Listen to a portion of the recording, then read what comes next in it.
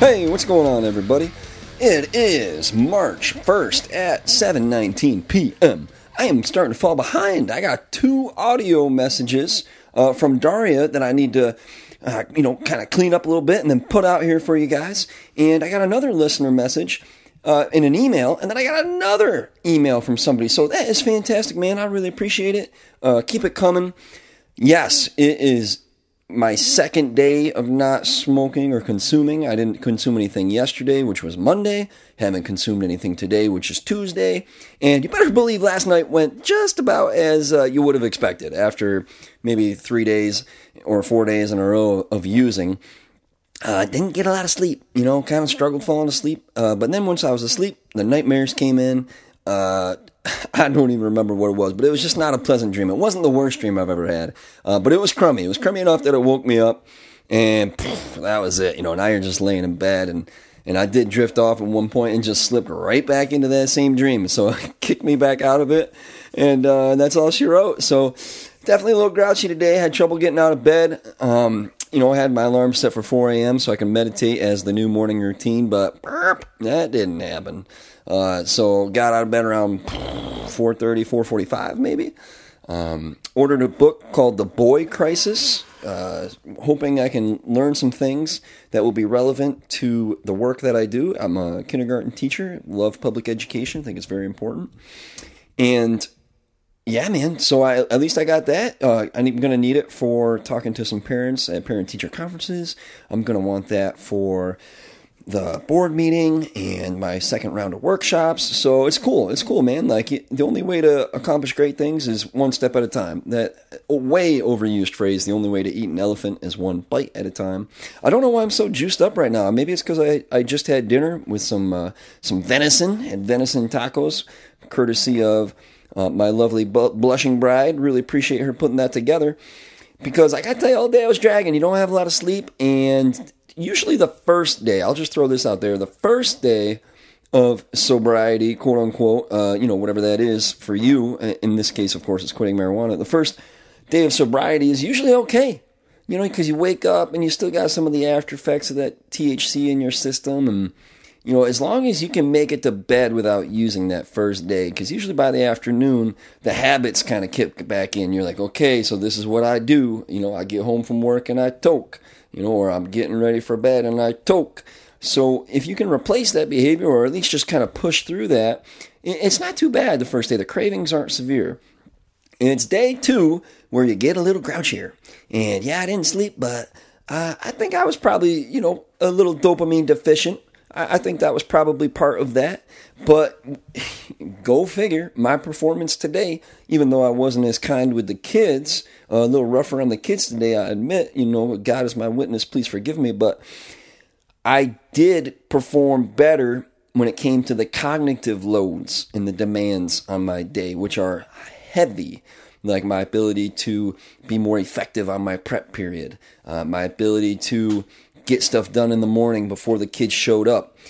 That was improved, and it's so interesting. It's so undeniable. Like, I remember in college, living with the drug dealer and a bunch of just Joe Nobodies, all burning all the time, toking it up. And there was a miracle drug back then, right? This is like 2009 probably. And marijuana, everybody treats it like it's the gift from God, baby. Like, people don't understand this. Oh, it's the miracle medicine. Well, you know what would happen before every final exam? They'd stop smoking. It's like, well, why do you have to stop smoking for 3 days before this really important test if it's so great? Oh, that's right, because your memory sucks and your brain cells are dead. And hey, just so everybody knows, you kind of need those. Those are pretty important, I think at one point on this podcast, I was doing things like giving you information on weed, and you guys probably know everything at this point. I don't think there's anything new to share, but if maybe you're a new listener and you're trying to learn a little bit of jargon, you got a joint, and that's what people put the marijuana flower in. They usually grind it up first because it's a much smoother smoke, and you roll it on a piece of paper. a Bible page would actually be good, minus all the ink, but you can get rolling papers at the store. And then a lot of times people put a filter in the end of it, rip off a piece of index card because you're a janky-ass stoner. And, you roll that up a little rectangle and you stick that in the end so you have something for your fingers to hold on to. And when you burn a joint all the way down to the end, the most common term for that is called the roach. And, they actually make a thing called a roach clip. It looks like a pair of nose hair scissors. Maybe they are, I don't know. And so that's how, so you can hold that last little end that's on fire, because marijuana, when you consume it, when you smoke it, it's just embers going into your lungs. And so you use these metal scissors to stop your fingers from burning for that last little bit. And I'll never forget the time I'm sneaking a J out back. And I come in, and my wife is like, "Hey, I think you got a hole in your mustache." I'm like, "What?" She goes, "Yeah, you might have burned your mustache." And I go in, and sure enough, then I fucking burn up all the hairs on my upper lip on the right hand side. They were all singed and curled up. So I had to bust out the buzzers because, of course, I'm going to work again 2 days from then. So. I guess if there's a little bit of marijuana education for you, talking about the joint. Maybe next time we'll talk about blunts or a spliff. We'll talk about spliff right now. A spliff is when you roll a joint with both tobacco and marijuana in it.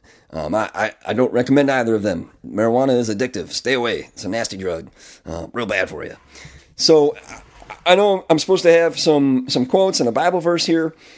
But I really want to get to this note, and we'll call this lady, I believe she's a lady, and I'm going to use a pseudonym for her. We'll call her Corey. And she writes to us, and she says, "Hey, just started listening to your podcast. Thank you so much for being so brave and honest about it. I've been grappling with quitting for as long as I've been smoking, which is about 20 years. Over half my life. Sad. But today is the day I will be successful. 2022... February 22nd. Just wanted to tell you that you're not just wanted to tell you that you're not alone, and since finding you, I know I'm not alone either.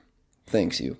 Well, Corey, thank you. You know what? And one day of your life without smoking dope, if that was the only day, like let's say you've been trying to quit for 20 years, me trying to quit here now for 6 years after 10 years of smoking, one day is better than no day. I'm not going to try to put flowers, in front of you and be like, "Woohoo, you're a hero." But guys, one day is better than no day. And if you smoke the next day, that sucks. But then if you can get another day, now that's 2 days. And then you get another day, and that's 3 days. And those days start to add up. Just like if you were a sober person and one day you took a hit, and then a couple days later, another day you took a hit. Now all of a sudden in a month, you've got 5-10 days of smoking weed. Well, your brain function's going down. And if you're one of those people who in a month, you get 5, 10, 15 days of not smoking weed, all of a sudden your brain function is going up. It's going up. So, my kind of goal this week is to, as I'm moving through my place of residence, my domicile, you might say, and in my vehicle, is to really just clean shit up, because you find I'm living on my own now for once, and I got little weed crumbs all over the place. I might even have some in here because I was drying a couple ounces from a grow. And when I came home from the trip, sure enough, I opened up that bathroom, boom, there it is, right on the counter. So you got to clean that stuff up, man. You got to change stuff around, maybe even move your bedroom a little bit. That could be a good idea, too. I don't know who this quote is attributed to, but it goes like this. You can tell a lot about the character of a person by the way they treat their animals. I thought that was pretty cool. And a Bible verse of today, how about we do Matthew 23, verse 39. I know I'm supposed to be starting Romans, and it hasn't happened, and I feel bad. God bless me. Don't strike me down with lightning. Tomorrow's the big day. For I say to you, from now on you will not see me until you say, "Blessed is he who comes in the name of the Lord." Remember to find satisfaction in the struggle and peace in the moment. We'll see you next time.